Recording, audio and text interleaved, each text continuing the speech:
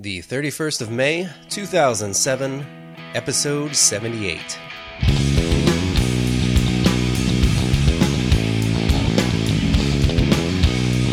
The Rookie Designer, with your host, Adam Hay.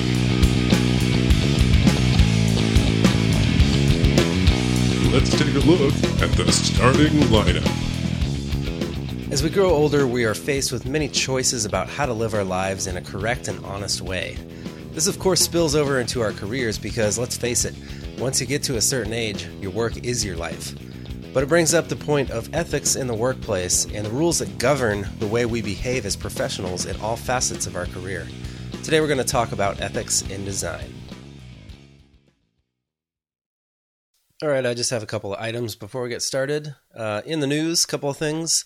iTunes came out with iTunes Plus, which is finally a set of music that you can buy that is DRM free. That means it doesn't have the digital rights management, which means a couple of things.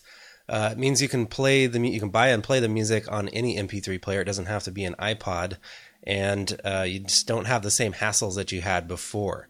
I also read another article about this, though, that you probably want to keep in mind, and that doesn't mean that you can just go ahead and pirate these things. You can't just give them to your friends or put them up on peer-to-peer or do something like selling them to other people. This isn't a good idea, and this article gave a pretty good reason why, and it seems that when you buy these songs, it kind of embeds your information in the whatever it is, an M4A or M4V. No, wouldn't be V. M4A or something like that, I think is what the format is that they give you. But they did this trick through the terminal where they actually looked at, the information of the file, the metadata or whatever, and it actually had the person's name in it that downloaded the song. So be careful with that one. I think this is their new attempt to have some kind of security and make sure that they can find out if somebody's, selling the song secondhand or if they're giving them to all their friends or whatever. Same thing it goes as always, though. But I think you just have to be a little more careful if you're that type of person that likes to give away your music. You got to be careful because it seems now that your information is going to be embedded in that song. But other than that, it's nice to see that they finally got rid of the digital rights management. And also they say the songs are higher quality, so that should be good. Another thing I saw was the D conference. It's like a big digital conference. And I believe they said it's up in Carlsbad. I can't find the exact article that I was looking at, but I saw it on the news last night as well, and I think they said it's up here in Carlsbad, which is not too far from me. The big thing here was Steve Jobs and Bill Gates were actually going to share the stage together and have a conversation, which I don't think has happened since the 80s, so that was kind of big news. Also, they were kind of showing off some new technology that they had. Bill Gates had this, it's like a touch screen, it's almost like a coffee table, but it's all touchscreen. It's a giant computer, and you can move things around and look at pictures. And I didn't see the whole video, so I can't speak to what exactly it did. Steve Jobs had a couple of things as well. They were talking about the iPhone, which of course is supposed to come out very soon. Things like iTunes is probably going to be releasing some HD movies in the future. I don't know if this came out at this conference, but I just read something about the fact that you're going to be able to play YouTube videos on ITV very soon. So that's pretty cool. And about the iPhone, somebody asked if there's going to be the ability to put third-party applications on your iPhone. And there definitely wasn't a no answer to that. They said there were some security issues with that, but that's something that might happen in the future, which would be cool as well. Other than that, I found one other thing, and I thought this was pretty cool. This is a little more relevant to probably what I do because the company that I work for deals a lot with mapping and GPS tracking and that kind of stuff. And Google Maps came out with something called Street View. I'm pretty sure that's what it's called. Pretty cool technology anyways. And basically it's snapshots of pretty much every street. Now, it's not across the whole country yet. I think there's a few zones like New York, San Francisco, Denver, Las Vegas. I was looking at some. And basically, you go into this new Google Map view. You can click on this little camera icon. It zooms you way in, and then you take a person. There's like a little person icon, and you drag them to whatever street you want. The streets are blue. You drop them on a street, and then it pops up a little window that shows you a picture. Now you can see the streets. You can see whatever cars were on the street while you're navigating, while they actually took the picture, and you can navigate around. You can spin it around, and you can move the person down the street. You can look to the sides. You can, take a right or a left at the next intersection. But they have pictures for all of that, and it's pretty cool stuff. So you might want to check that out. I'll put a link in the show notes. And of course, you can always find the show notes at rookiedesigner.com/rookie. And anything that I talk about here of relevance to you, you could probably find the link in the show notes if you want to go check it out. Last couple of things. As always, I ask that you tell a friend or tell a stranger about this podcast. Tell anybody that you think might benefit from listening to it, so we can just grow our audience and make it more worthwhile for everybody. The more people we have listening, the more people we have in the forums participating, the better this show is going to be. So please tell whoever you think can benefit from listening to this podcast. And if they don't know about podcasting, maybe educate them a little bit. Take the 5 minutes that it might take to let them know what podcasting is about and how to listen and how to subscribe and all that. I would definitely appreciate that. Last thing is, this podcast is being brought to you by GoToMeeting. And GoToMeeting is an application that allows you to meet with others, whether they're in the same room with you or not. But it's going to feel like they're in the same room because basically you're being able to share your screen. Now, on Quick Tips for Designers, it's a video, but it's also of me actually sharing my screen. You're seeing what I do in all the applications. Whatever I open, you can see what I'm doing. And GoToMeeting is very similar to that. It's not a video, it's actually live. And the people who are in the other areas, they actually log in a browser, and then they can see what you're doing on your screen real time. So pretty cool stuff. You can actually show people what you're doing. It's obviously a lot better than being on a big conference call on the telephone where you have to actually explain everything. This way you can actually show them what you mean. There's cool features like pass the controls. You can pass the controls to someone else and let them show people something. And very cool technology though. So if you want to try this, you can try it for free for 45 days. You just go to gotomeeting.com/podcast. That's gotomeeting.com/podcast. And you just fill out a little form. You can try that for 45 days. I'll throw out the disclaimer one more time. If you're on a Mac, you cannot actually download the software and host a meeting yourself at this point. They don't have that software created yet. It is in the works, so I'm told. But you still can attend a meeting. You just can't host it. So keep that in mind if you're on a Mac. So I think I touched on this topic a little tiny bit last week, which sparked an interest for me a little bit. And also it was actually a topic that was given to me by one of our listeners, Chris, and that is ethics in design. And let's put a big giant disclaimer on this. First of all, what I'm talking about, a lot of what I'm saying today, actually I'm going to be doing a lot of reading. I did a lot of research on the internet to see what I could find, what other people are talking about in regards to this topic. And I found a lot of interesting stuff. Anything, I'm going to be adding in my own opinions as well, as I always do. Anything that's said on this podcast obviously is not law. It's not the way things should be. It's not the way things are. It's simply opinions of other people and myself. And when it comes to things like ethics, everybody lives in a different way. So obviously, you might not agree with everything that's said on this podcast, and I don't expect that anyone would agree with every single thing that's said on this podcast. If you do want to talk about it, absolutely go up to the forums afterwards and start a new topic and get the conversation rolling, because I think this is something that a lot of discussion can be had about this topic, because people do live so differently. Different people have different ideas of what's right and what's not, or how we should actually live or how we should work. And it's just a very broad topic, and I wanted to throw that out there in the beginning. I don't want you to think that I'm saying that this is the way that you should be. This is the way you should work. And if you don't, you're not ethical. That's absolutely not the case. It's just some things to think about, to spark some conversation, things to get you thinking about how you work and, whether you do think that it's an ethical way to work or the right way to work. So, as I said, I'm going to be doing a lot of reading on this one and just kind of commenting on what I found. So hopefully that's not too annoying, and I'll try not to muck it up too much as I'm reading. Anyways, the first thing that I did was go and look for a definition of ethics. So I'll read what I found there. The first one is a system of moral principles, the ethics of a culture. Number 2, the rules of conduct recognized in respect to a particular class of human actions or a particular group, culture, etc. The third one is moral principles as of an individual. His ethics forbade betrayal of a confidence. And the branch of philosophy dealing with values relating to human conduct with respect to rightness and wrongness of certain actions, into the goodness and badness of the motives and ends of such actions. So basically we're talking about, I'm going to do a certain thing. I'm going to act in a certain way to a client maybe.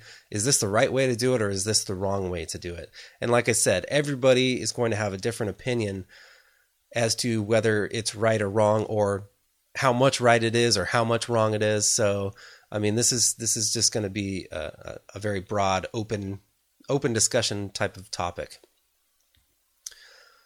So the first thing, I didn't write this one down. I tried to write down where I found all these things.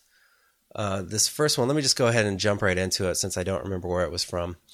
There's certainly nothing wrong with protecting our professional interests and the interests of our clients, and you'll find content to that effect in most statements of ethical practices created by designer organizations around the world.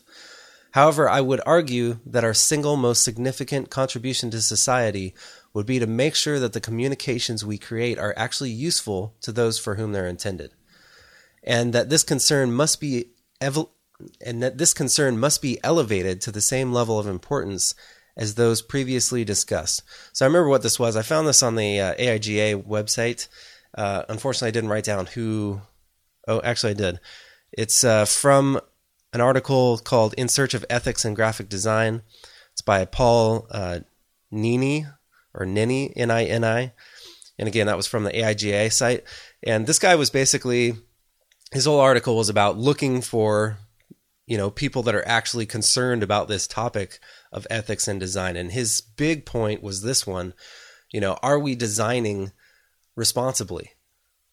Are we just going with what our client says and basically, design whatever they want us to design and not worry about the end audience? Are we actually pulling, opinions of our audience in and taking that into account before we design so that we make sure we design something that's actually useful for them? Might seem kind of like a broad topic, but, we do have a responsibility, I think, as designers to make sure that we're not just designing to make something look cool, not designing to maybe, what's the word I'm looking for? To trick people into buying a certain product that maybe they don't need, or maybe it could be potentially harmful to them, which there's tons of that goes around. We have that obligation to make sure that we're responsible with our design, and that may be something that you never thought of before. The next point that I wrote down was the client's desire for profits and our desire for visual sophistication and peer recognition should come after the needs of the audience and the users have been met. By putting our constituents first and ourselves last, we might be able to create a more significant ethical model for our profession to pursue. So again, harping on the same thing. And I think this is the big point here. We want the money. The client wants us to do something. Most times we're going to say yes, because we want that money that they're dangling in front of us. We need to pay our bills. We want to have nice vacations. So, that usually plays in first. The second thing, we want to make something that looks cool. We want something we can put in our portfolio. We want something that maybe we can enter into a contest and get recognition for. Or we want, other designers to be able to look at our work and say, wow, that's really cool. That's a great design. But what can't get lost in the mix is there's a purpose for design. And I think we've said this many times on the show before. And there was one show in particular, too, that I remember that we were talking about, should we call ourselves graphic designers or communication designers? And you certainly can't call yourself a communication designer if all you're doing is making things look cool. That's not communication. That's art. That would be more along the lines of fine art, I guess. But, there's something to keep in mind here, and that is this material that we're making is supposed to serve a purpose. It's supposed to do something. So if we keep that in mind, we're doing a better job. We're doing a service to our profession by making sure that we're fulfilling that obligation to make artwork that's functional. The last thing I had here was a list of responsibilities, and this is coming from this writer. These are the responsibilities that he thinks that designers should keep in mind as far as, if they want to be ethical in their design. Designers must recognize the need to include audience members and users whenever possible in the process of developing effective communications, and to act as an advocate for their concerns to the client. So basically, you're finding opinions, you're getting information about your audience, the audience that you're supposed to be designing for, and you're bringing that into the way that you design the piece. And the last thing, you act as an advocate for their concerns. So you go back to the client and you say, well, we could do it this way, but what we're really trying to do is appeal to this group of people. So, what I've found in talking to some of these people is that we should go about things this way. So you're actually kind of going back to the client and giving them a little bit of idea of what the strategy should be. Now, this isn't always going to be your job either. If you work in a design firm, there are probably people that do this for you. There's the marketing team. There's people that do studies, that do focus groups, that find out these certain things and help your design firm go in the right direction and help your client go in the right direction. But if you're just freelancing by yourself, these are some things that you might need to do yourself. So definitely something to keep in mind, and I'd have to say I do agree with that one. The designer's main concern must be to create communications that are helpful to audiences and users and that meet their needs with dignity and respect. Any communication created by a designer that is intentionally misleads or confuses must be viewed as negative reflection of the profession as a whole.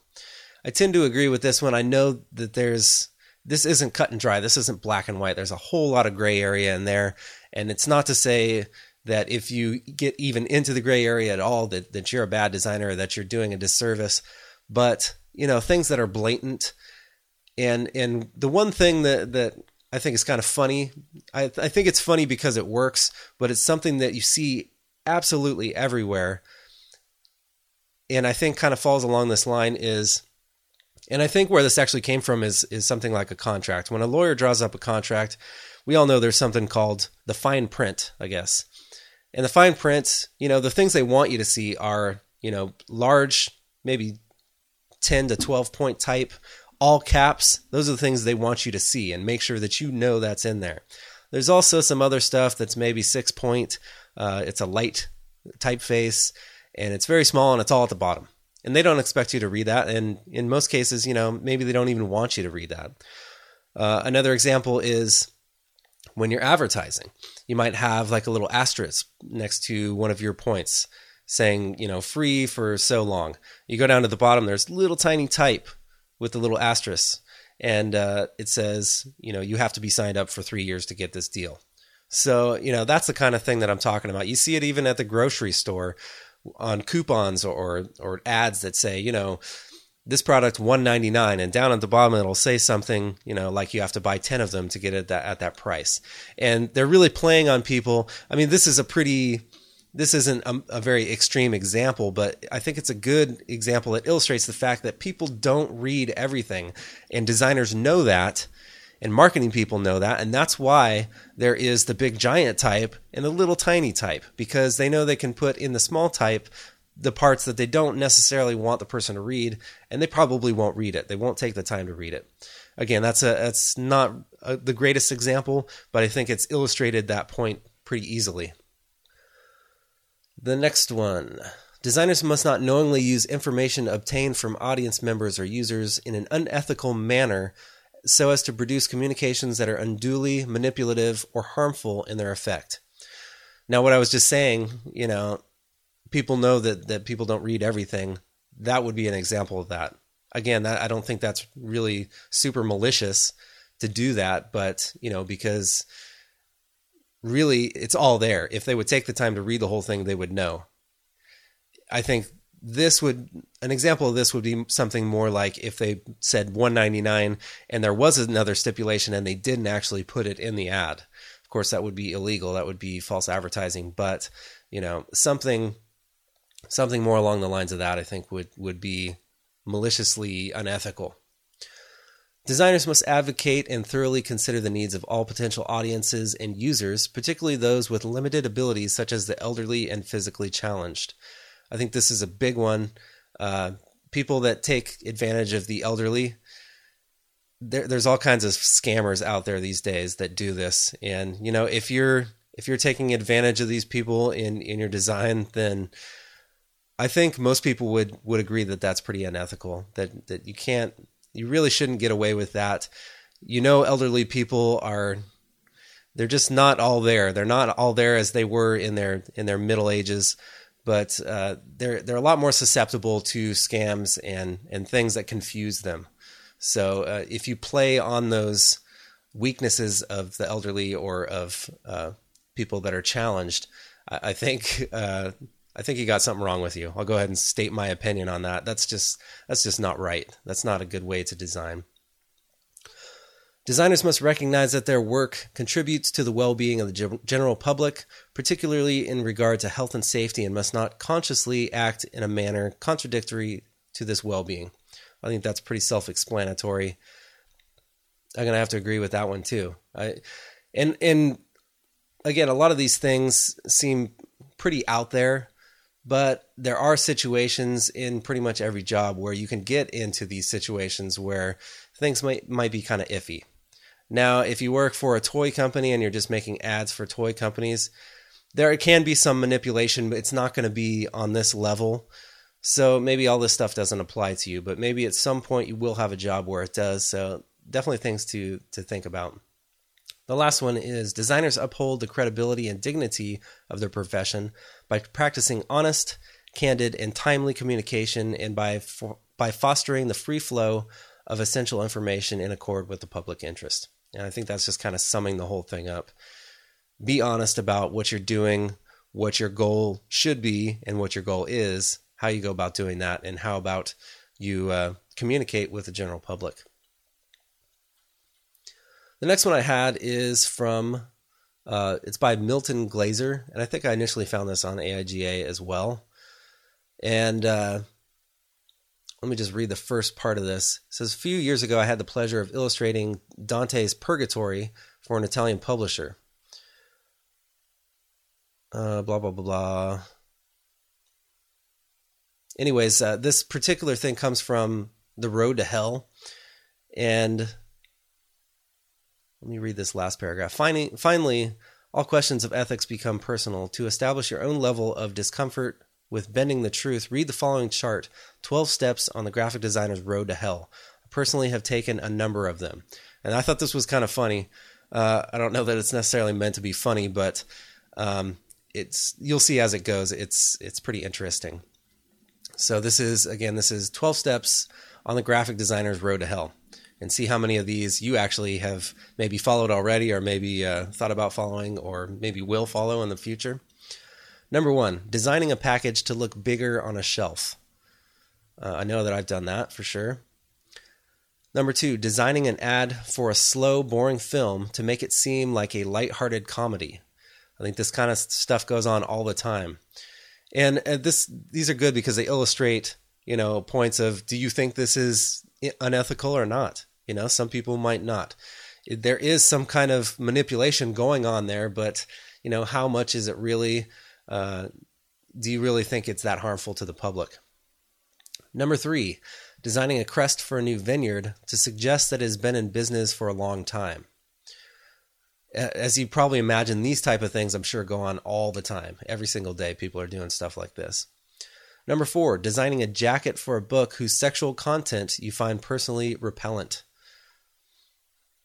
And that brings in the whole moral thing of, I guess, how you live, how you think things should go along.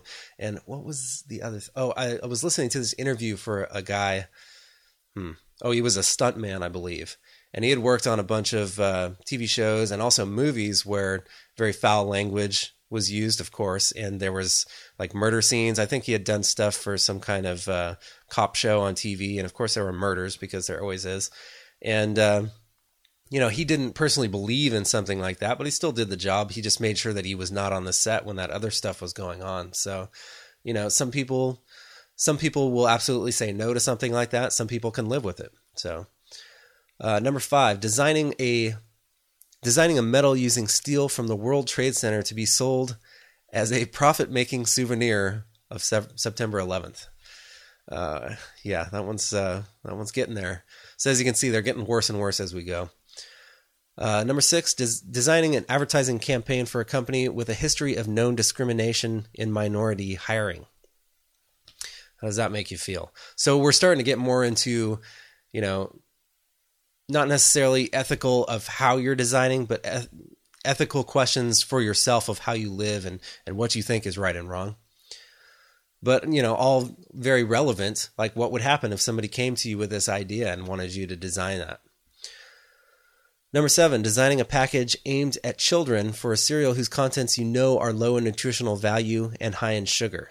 I'm absolutely certain that has happened many times because you look at many of the cereals out there. I think these days people are getting better about it because the general public is knowing more and more about what's in these products. And you can see even places like McDonald's trying to sell salads now. And you can see, I think General Mills actually is going with this whole thing of they now have whole grains or whole oats. I think it's grains in all their cereals or something like that. So people are starting to get hip to that now, but I'm sure that absolutely happened in the past. Number 8, designing a line of T-shirts for a manufacturer that employs child labor. How would that make you feel? Number 9, designing a promotion for a diet product that doesn't work. And again, I'm sure there's plenty of those out there. There's all kinds of schemes for losing weight, and I'm sure a big percentage of them don't actually work. Number 10, designing an ad for a political candidate whose policies you believe would be harmful to the general public. Can you get behind something like that, or is it gonna weigh on you too much that you're just gonna have to say no to that actual project? Very good questions here. Number 11, designing a brochure for an SUV that flips over frequently in emergency conditions and is known to have killed 150 people. Again, I think the testing that goes on these days probably prohibits SUVs like that from being out there, but I know things like that have happened in the past. There have been cars that just don't fit the mold as far as safety goes, and there were people that were on those projects that designed for them. So how would you feel in that position? Would you be okay with making something like that? And the final one is designing an ad for a product whose frequent use could result in the user's death. So goes full circle there, all the way from something that doesn't seem so bad, making a package look bigger than it really is, which I'm sure anybody who's done package design has probably done something to that effect, something that either, makes a product look cooler than it really is or makes the product look bigger, and all the way down to designing something that, if somebody uses it long enough, it could result in their death. A good example of that would be people who design packages of cigarettes. Now, of course, yes, it takes a very long time in most cases for people to die from that product, but essentially you're working for someone who puts something out there that is proven to kill people. So just some things to think about there. Again, I think some very good examples of ethical questions as far as, design goes or as far as your career goes. The keys to the game. For our key command today, I have kind of a cheers and a jeers. And the cheers goes to InDesign, CS3. These are both CS3. And it's for hiding InDesign. Now on a Mac, before you would have to press Command and Control and H to get it to hide. And to be completely honest, I don't even know what it was on the PC. Now they have changed it to Command and H, much like you do for lots of other applications on the Mac, but one of that comes to mind would be like Flash or Dreamweaver. Command H will make those hide. I'm going to assume that I haven't actually tried it out yet because I don't have CS3 on the PC yet. I'm going to assume that it's Control and H on the PC for that one, and hopefully I'm right. You can write me an email if I'm wrong. The Jeers goes to Illustrator CS3. You still cannot hide Illustrator CS3 without going up into the menu and actually choosing it from there. There's no key command for it. I don't think there's ever been one for it. It does use the Command H for something else, but why can't they come up with something else? So that's that. Illustrator gets my jeers, and InDesign gets my cheers. All right, continuing on. This next article that I found was by a writer named Chris King. And again, this is just kind of going over different issues that you might run into that you have to decide the ethics of it, really. And I'm just going to go ahead and start reading these. I got a few paragraphs here. The first one is, a professional is upfront and honest about what he or she does for a living and is willing to do for a client. It says, we must be honest to ourselves. We must know our strengths and our weaknesses, our likes and dislikes. When meeting with potential clients, it's utmost importance to be genuine and sincere. It's also important to work ethically and with integrity, never performing a task that challenges our principles no matter how much money we are offered. Now, it covers a lot of different things. I think that last sentence, first of all, kind of goes back to what the list that we just read. You don't want to do something that challenges your principles. If you don't think something's right, then don't do it. You don't want that job. You don't want that on your conscience. If you are completely against, cigarettes, you think they're bad and they kill people, you don't want to be designing a package of cigarettes. It's just not going to make you feel good. We must be honest to ourselves, know our strengths and our weaknesses, our likes and dislikes. That's very important. And we've talked about that before. Even in just going to get a job, you need to know what you're good at, what you're not good at. You don't want to misrepresent. You don't want to tell them you can do something that you can't do, because they'll figure it out eventually. The likes and dislikes, I think that's an important one too. If you're doing freelance and you just don't like doing a certain kind of work, you probably shouldn't take that work from the client, even though they're willing to pay you for it. You're probably not going to do as good of a job because you don't enjoy doing it, or maybe you completely hate doing it. So be careful with those things. I don't think that's as important, but it really can play into how you design. You definitely need to be genuine and sincere with clients. And I wanted to throw this in myself because I think this is what I was talking about last week. And I'll just throw it in right here. When you're dealing with freelance customers, a lot of times they have absolutely no clue what you do, how you do it, what amount of time it takes you to do it. And I said before, you can really take advantage of people this way. And this is where this comes in, this whole being ethical, being genuine and being sincere. You need to decide for yourself what's right, what your work is worth, how much they should be paying you for that, how much time you spend on it, and all that stuff factors into it. But you need to be honest, because you can really take advantage of these people if you want to. I mean, to a certain extent. If things get, a little too high priced, they're probably going to say, hey, something funny is going on here. But really, the fact is, most of these people aren't going to know anything about what you're doing. And you're going to be able to tell that as well, because they're going to drive you nuts as far as the project goes. But anyways, here's where a big ethical question comes in. How much do I charge these people? Because you can probably get away with overcharging them. So do you do that?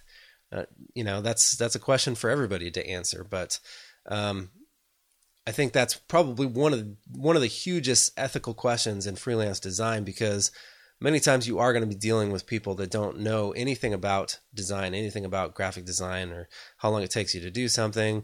And that's probably one of the biggest jokes you'll hear from, if you go to seminars or trainings or anything like that. It's one of the biggest jokes you'll hear. But the other thing is, and I don't think you should confuse this with this, is we know how much time it takes us to do certain things. We make quotes, or that's how I do it. I make a quote for, say, $1,000 for a certain project that I think is going to take that long. If I go out and I bust my ass and I use all kinds of shortcuts, and I don't mean shortcuts as in cutting corners and not doing certain things. I mean shortcuts in my applications to make things move faster. If I do all that kind of stuff and I finish in less hours, and it actually would have costed the client less, do I owe them that money back? No, I don't think so. Other people might think that you do, but I don't think so.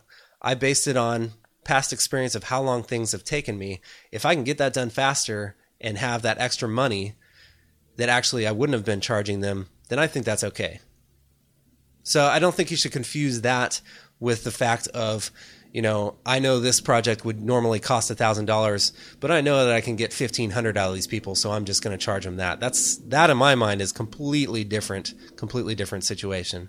And I apologize for all the noise in the background if you can hear that. Let's move on to the next one. A professional honestly and accurately communicates with his or her qualifications. This follows directly from the previous paragraph. We must never create qualifications, and I alluded to that before. It says, like college degrees we didn't earn, clients we never had, or work we never performed, blah, blah, blah, to make us look more experienced. Definitely don't want to be doing this. I said in a job interview, you don't want to do it. They're going to figure it out. Working freelance, again, maybe they won't figure it out. You could probably tell them you have a college degree. They're not going to ask to see it. You could probably tell them that you worked for Sony before. How are they going to know? Other than asking to see your work. Well, then you might be in a little predicament there. I think an interesting one that we can look at here too is work that we've never performed. And I don't think this necessarily has to mean that you're saying that you did a certain piece and you didn't do it at all. This could also be something, maybe you worked in a group. You worked with 3 other people on a project and made this really cool, multimedia thing or, print document, and claiming that you did the whole thing when you obviously didn't. That also is, claiming work that you didn't actually do. So be careful with that one too. And be very careful with that one if you're going in for interviews, showing portfolio pieces. If you have things that other people helped you work on, make sure you let the people know that you did not do all the work, that you did have some help from other people. That's very, very important. The trustworthy professional doesn't agree to take on a job or project outside his or her expertise or interests. Again, on the interest thing, I can't say I completely agree with that. I don't think you have to be totally interested in what you're doing to do a good job. It can get to a point, though, where if you absolutely hate what you're doing, then it's going to affect your work. So there definitely is different levels to that one. Outside your expertise, absolutely. Don't do something just because it pays really well, even though you don't really know how to do it. Now, again, going back to discussions we've had in the past, I like to say, don't be afraid to take on a challenge. Don't be afraid to do something new. Just make sure that it's not something that you have absolutely no idea how to do. If you have to learn a whole new application to be able to finish this project, that's not a good idea. You don't want that. On the other hand, if it just deals with something that's maybe a step up from something you've done before, maybe you just have to learn a couple of new tricks to get it done, I don't think that's bad. Just make sure before you take on the job that you are going to be able to complete it.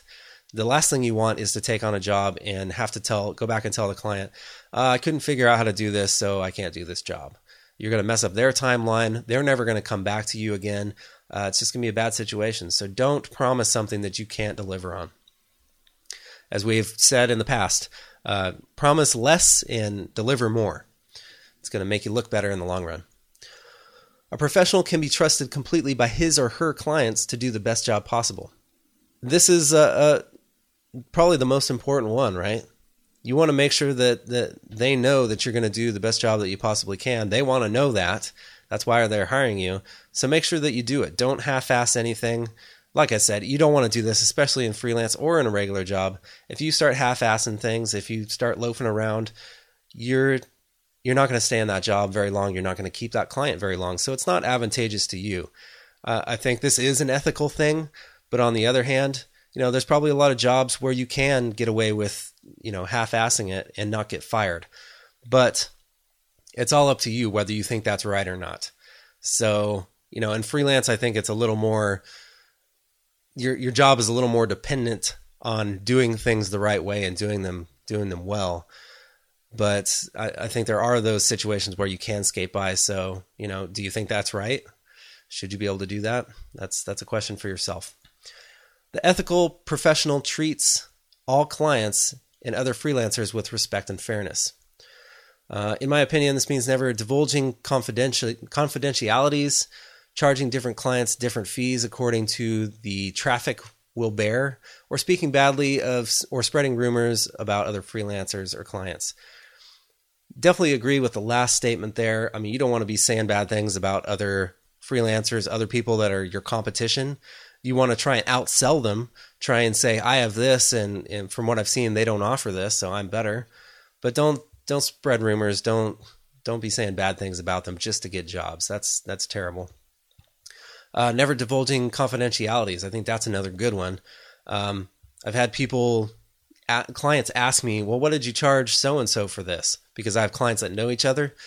Absolutely not. I never, ever tell them, because that's going to hurt me in the long run as well. But I just don't think that's something that they should be able to ask and receive the answer for. So I never do that. Charging different clients different fees according to what traffic will bear. You've heard me speak on this one before, and I completely disagree with that.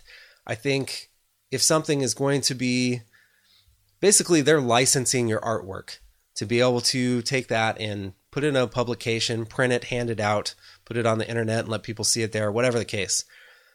If you're working for, and I'm going to use the same example that I always do, if you're working for mom and pop shop that distributes to maybe 500 people in their local area, and then you do another job for Coca-Cola, who has millions in their distribution, why should I have to charge Coke the same thing that I charge mom and pop? If I take on the Coca-Cola job first and charge them $30,000, I'm obviously not going to go to mom and pop and try and charge them $30,000 for the same type of project. I think that's totally wrong. You do have to base it on the needs of the customer, the distribution, absolutely the distribution, because again, you're licensing this product, and you'll find, same example again, if you license a photograph, if it's actually has a license on it, it's not royalty free, you're going to find that same thing. Depending on how much distribution of that photograph you're using or you're going to have, you have to pay a different price. You have to pay a higher price. So I absolutely believe that that's right. I don't think there's anything unethical about that. Now, if you have two very similar businesses that do the same distribution, and you just say, well, this business can afford more money, so I'll charge them more, then we're getting into a situation where that might be a little unethical. All right, the last one on this one says, a true professional asks, what can I do to help others achieve their goals? And I really like this one. This is something we did a whole episode about. It says, even though time is one of our most valuable assets, I feel that we must take the time to help others when they ask us for assistance. And I've said this time and time again.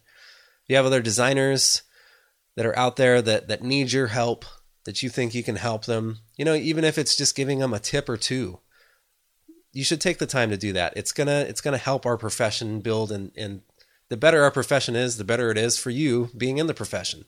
So just try and help the people that are around you that need the help.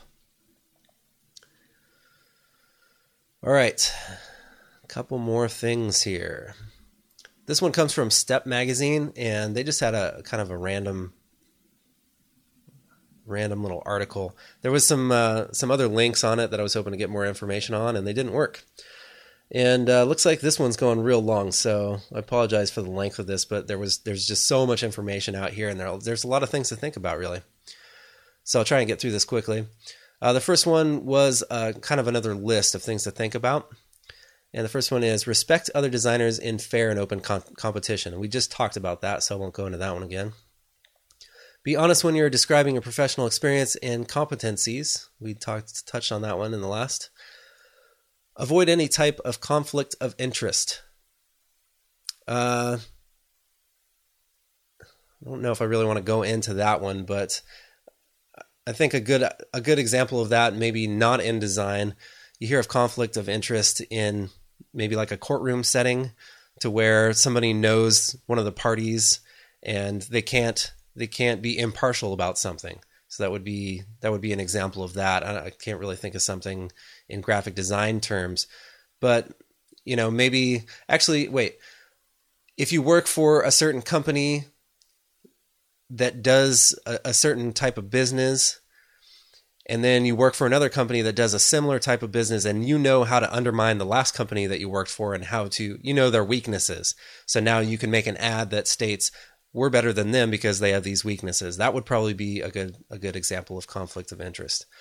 Acquaint yourself with each client's business and provide honest and impartial advice. Maintain the confidentiality of all clients' information. We said that one already. Maintain commitment to the development of innovative work of the highest quality. And hopefully you strive for that anyways. I'm not sure that that's I guess that would go back to the, are you loafing, are you half-assing, or are you really doing your job the way it should be? That shouldn't be a question for you. You should always be striving for that. Reject all forms of plagiarism, ethics, and social responsibility. I'm not going to talk about that because we'll get into that in a minute. Acknowledge authorship of others who have collaborated with you in creating a design, and that's what I was just talking about. If you work with other people, make sure they get the credit, especially if you're using it to get another job, then that's very important. A couple of big topics they had here. Consumer product labeling. If you're involved in the design of certain types of consumer products or packages, you need to be aware of any applicable labeling requirements. In the U.S., a number of federal and state laws have been enacted to protect consumers from unknowingly purchasing products that might be unsafe or unsanitary. I think, again, this is stuff that you should know. If you're in that job, you should know that there's certain things you need to have on these products. And again, is it unethical not to put them on there? Probably, but it's also illegal. So, and really, you just need to know the laws. You need to know what's expected of you if you're in that type of a job, and hopefully you'll be working for somebody that doesn't just skate by those things. The expansion of consumer culture. Designers are involved in many activities, but a significant portion of the work that we do promotes corporate commercialism. When serving commerce, we need to be aware of the influence and impact that our work has on the public. Marketing and advertising shape our customers' culture, including the self-image and personal values of buyers. Our involvement in materialism and conspicuous consumption may even extend to the creation of artificial needs and the promotion of unnecessary products through advertising and marketing messages that are manipulative or deceptive. So, the first thing that came to mind when it said self-image is the fact that all you see on commercials these days are beautiful people. Skinny, very good-looking people. And what is it? When you see like the workout equipment, you see a commercial for, like the Bowflex or whatever. And these people, they're ripped already. They're not fat. They don't need to work out. I mean, they probably do to keep their muscles toned the way they are. But it's not a good representation of who will actually use this, who actually wants to buy this machine. I don't know that that's a great example because, yes, people who maybe aren't fit, maybe they do need to work out. Maybe they could benefit from having an exercise machine. But, making people think something that maybe they necessarily don't. Somebody may need to work out, but maybe they don't need to spend $2,000 on a home system, So just making people believe that they need something they don't really need. I think that's pretty much the idea there. Then I had a couple of things here. And my question was, is this kind of beyond the scope?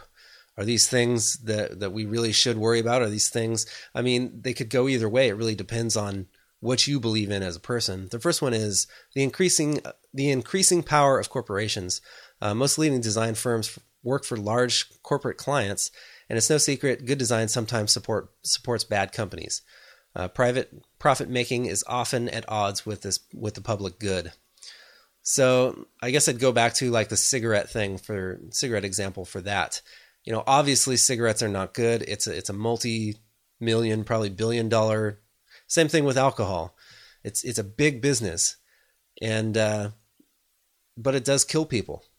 It creates a lot of problems in this country. Not that if you don't design it, it's just going to go away. That's obviously not the case. But, how do you feel about that? How would you feel about working on something that contributes to people dying?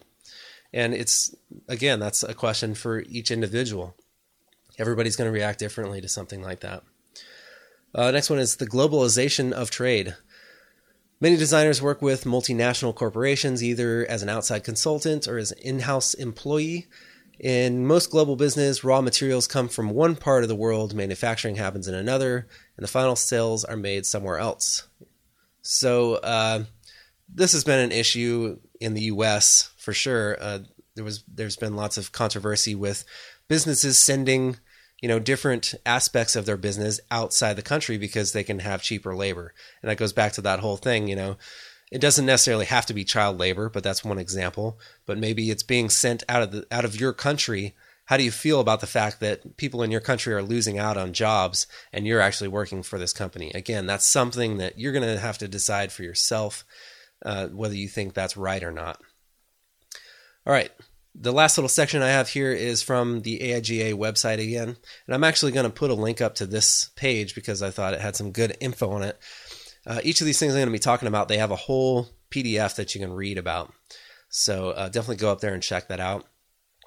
Some of these things we've talked about already. The first, and these are more specific ethical things, and I think relate specifically to what we do on a daily basis. The first one is font use, and we talked about this when we had the interview, and just respecting the licensing that goes along with fonts. So, have a license for all your fonts on your machine that you're using. Make sure your employer has purchased a license for the fonts that you use. I think you'll find a lot of times your business might actually try and cut corners and not have licenses. And fonts, are a strange thing because they're very easy to share with other people. And then all of a sudden you have a bunch of fonts on your machine. You don't know which ones you have a license for or not. So try and keep that straight. Contact a font foundry if you have any questions about licensing, whether you own a license on something, what the license covers, how many machines you can use it on, that kind of stuff. Don't be afraid to contact them and ask them. Don't share with your friends or other people. And I know probably a lot of us are guilty of it. I've done it before. But just be careful with that kind of stuff because it's, you're degrading the work that these people put in when they actually built this font. It wasn't something they just magically slapped together. They actually put time into it. So keep that in mind when you're just, throwing fonts out to everybody you know. And be wary of who you share fonts with. This was my own, actually, that I added in. And my example was when you package up files in InDesign, it does give you that little font warning that says, hey, you're going to be putting your fonts into a folder here that you're giving to somebody else. Make sure that they're trustworthy people. If you give them to a printer, they're supposed to use it and then throw them away. They're not supposed to keep them. If you're sharing, I've had this thing at work where we have resellers of our products. So they want to use the same kind of advertising. They just want to rebrand it with their company name. So I'm sending them the source files for my stuff. Well, in those source files, there's font files. I guarantee these people aren't throwing them away. I don't know if they're smart enough to just put them on their machine and use them for the rest of time, but they absolutely could do that. So be careful who you are sharing your fonts with. And by sharing, I don't mean that you're sharing it with them so that they can use it. You're sharing it with them so that they can, open up a file on their machine. Next one is software use, and pretty much the same issues as fonts. These people took a long time, a lot of work, a lot of dedication to make this software excellent and make it operate the way it does and help you with your job. So, don't slap them in the face and steal it. Now, on this same topic, again, I have said in the past, yes, I've used pirated software. I've never used pirated software to make money. I've never used it.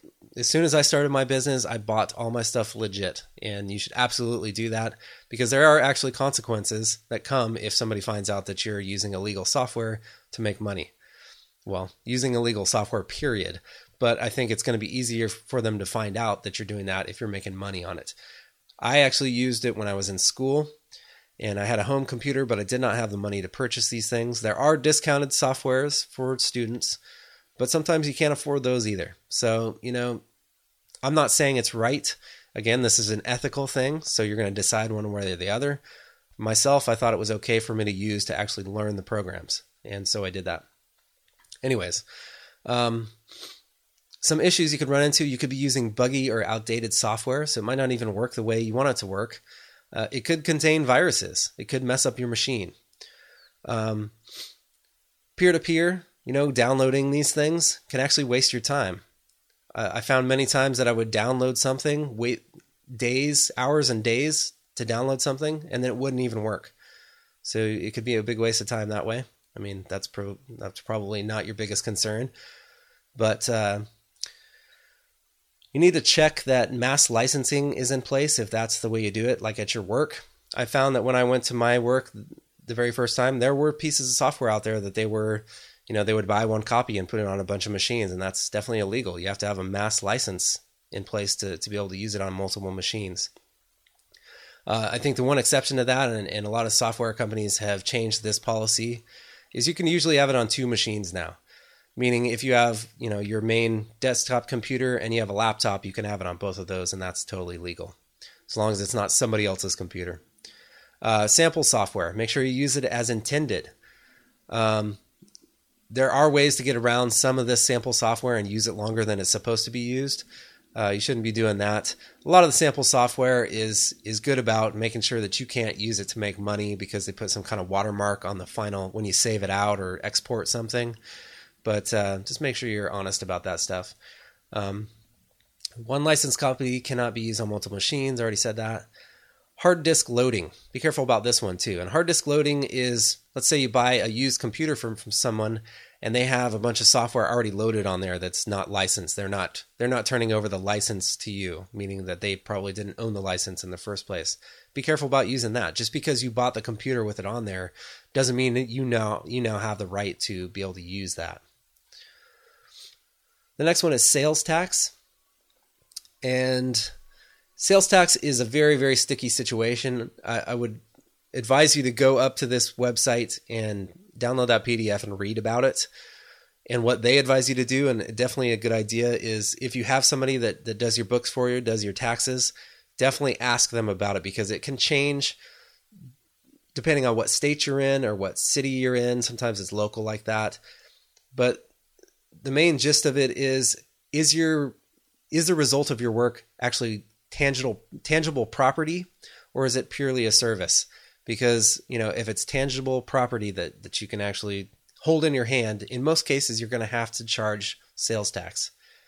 If it's purely a service, whereas let's say you're making a website for somebody, that would be considered a service and you're not going to have to charge sales tax. But again, there's tricky laws about this kind of stuff, and it really depends on where you're at. So the best thing to do is go and ask somebody that knows about it.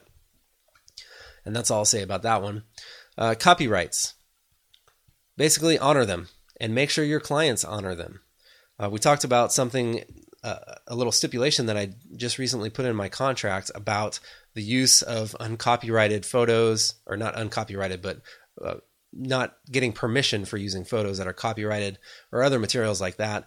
Make sure your clients aren't forcing you to do that. And if they are, make sure you educate them, first of all, that that's not legal. And second of all, if you can, try and find a way to make sure you're not responsible if something comes about that, if somebody gets in trouble for that. Make sure you honor copyrights yourself. You don't want to be using stuff that's copyrighted that you don't have the permission to use, because first of all, you can get in trouble. And second of all, again, somebody else spent some time to make that, and you're devaluing it, and you're devaluing the design profession if you do that.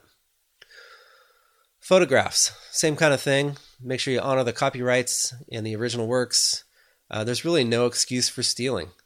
And why there's no excuse? There's very affordable photographs out there. I've told you about iStock Photo. If you don't know about that, iStockPhoto.com. You can get pictures for as little as $1, and you can get very large images for like $10, which is, you got no reason for not. Your clients should be able to charge. You should be able to charge your clients those prices to buy photography for their projects. The other one is Photos.com. If you use lots of photos all the time, I would recommend this because you can buy like a month or 6 months or a year subscription, and you can use as many pictures royalty free as you want. So if you use lots of pictures all the time, that might be a better solution for you. The last one here is print design and the environment. And this is another one of those things. It's just kind of what you believe in, how you live. I know there's a lot of environmentalists out there that probably would feel very strongly about this, and there's probably some people that wouldn't. But the first one is, do you have control of this? We're talking about things like paper usage and toxic inks. There's a lot of waste out there. You think about all the brochures and how long people actually hold on to them after your client passes them out. They probably end up in the trash pretty quickly. The actual process of printing things is not exactly the most sanitary process. There's a lot of bad chemicals that come out of that process. There's a myth that, maybe my company uses all recycled papers and natural pigments, and so there's no problem. Well, that doesn't necessarily solve the problem. There's still issues with that. So what can you do? I think a couple of things that you can do kind of on a very local scale, and I'm thinking more of the single freelancer here, is maybe don't automatically think print. Now, sometimes your clients are going to say, yes, I have to have a printed brochure, but maybe give them some other options. Maybe their solutions can be met in a paperless way. Maybe you can do some kind of multimedia, some kind of email campaign, some kind of website instead, and offering these ideas to people, especially at things like trade shows. Trade shows, people tend to hand out a lot of printed materials, but they tend to use both medias. But, sometimes maybe it'll be better if you can make a presentation that somebody can watch and actually learn more because they're being able to see a video on it.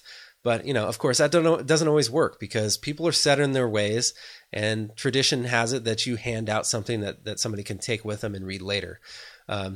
Even though the fact is that many times somebody will take that and won't read it later and will just throw it in the trash. So I don't know how much you can actually do about this topic, but if you're really concerned about it, those are a couple of things to consider at least. Well, we are actually at the part where I would put the rookie mistake tip in, and I realized that I didn't actually bring one today. So since we're already pretty far over the time that we usually go, let's just skip to the bullpen entry instead. Things are getting a bit out of hand. Looks like it's time to go to the bullpen. Our resource for today, and actually there's a couple of them. Very long URLs, I'm not going to just say them, so they will be in the show notes, rookiedesigner.com/rookie. A couple of cool things though, and I actually finally used it. I found this quite a while ago, and it's a way to kind of make a DIY little studio. And by studio, I mean like a little... kind of like a studio for shooting pictures of products. It's going to be something that's small, but basically you take a cardboard box and some tracing paper, and you just build this little studio where you can put something in and be able to take a picture, shine either a strobe or a flash in the side, or I actually just took it outside and let the sun shine through it, and gives you very, very good results. You'd be surprised. So one of the links is for that, and that's the thing that I actually just made. I had to make some product shots, and the other one is to make a ring light, a DIY ring light. This one doesn't actually give you all the steps to making it, but the person tells you what they use to make it. And a ring light it's kind of like a ring that goes around your lens, the lens of your camera, and shines light that way. So it gives you a little different results rather than using a flash that's maybe just on top of your camera, or maybe you're holding it on the side or have it on a stand on the side or something like that. But I thought very cool things, and I found these. The first one actually came from Make, the Make magazine, which is very cool. It'll show you how to make a lot of different things, but I thought these were two very cool things that if you're into photography and you don't have a lot of money like me, might be very handy, so check those out. Alright, so hopefully we covered everything to a T on this ethics issue. Again, if you have any thoughts of your own, and I'm sure you will, feel free to go up to the forum and start a new topic, and let's talk about it. If people are going to have different points, different issues, different ways that they feel about these things. So the best thing to do is talk about it and get a good discussion going. You can do that by going to rookiedesigner.com/forum.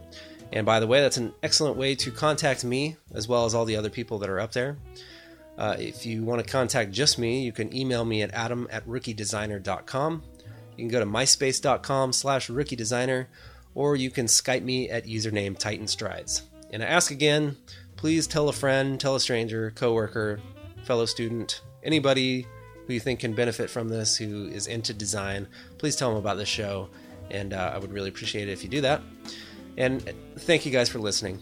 Thank you, everybody. Thanks for the emails that I get, which I'm still working on. I will get to those hopefully soon.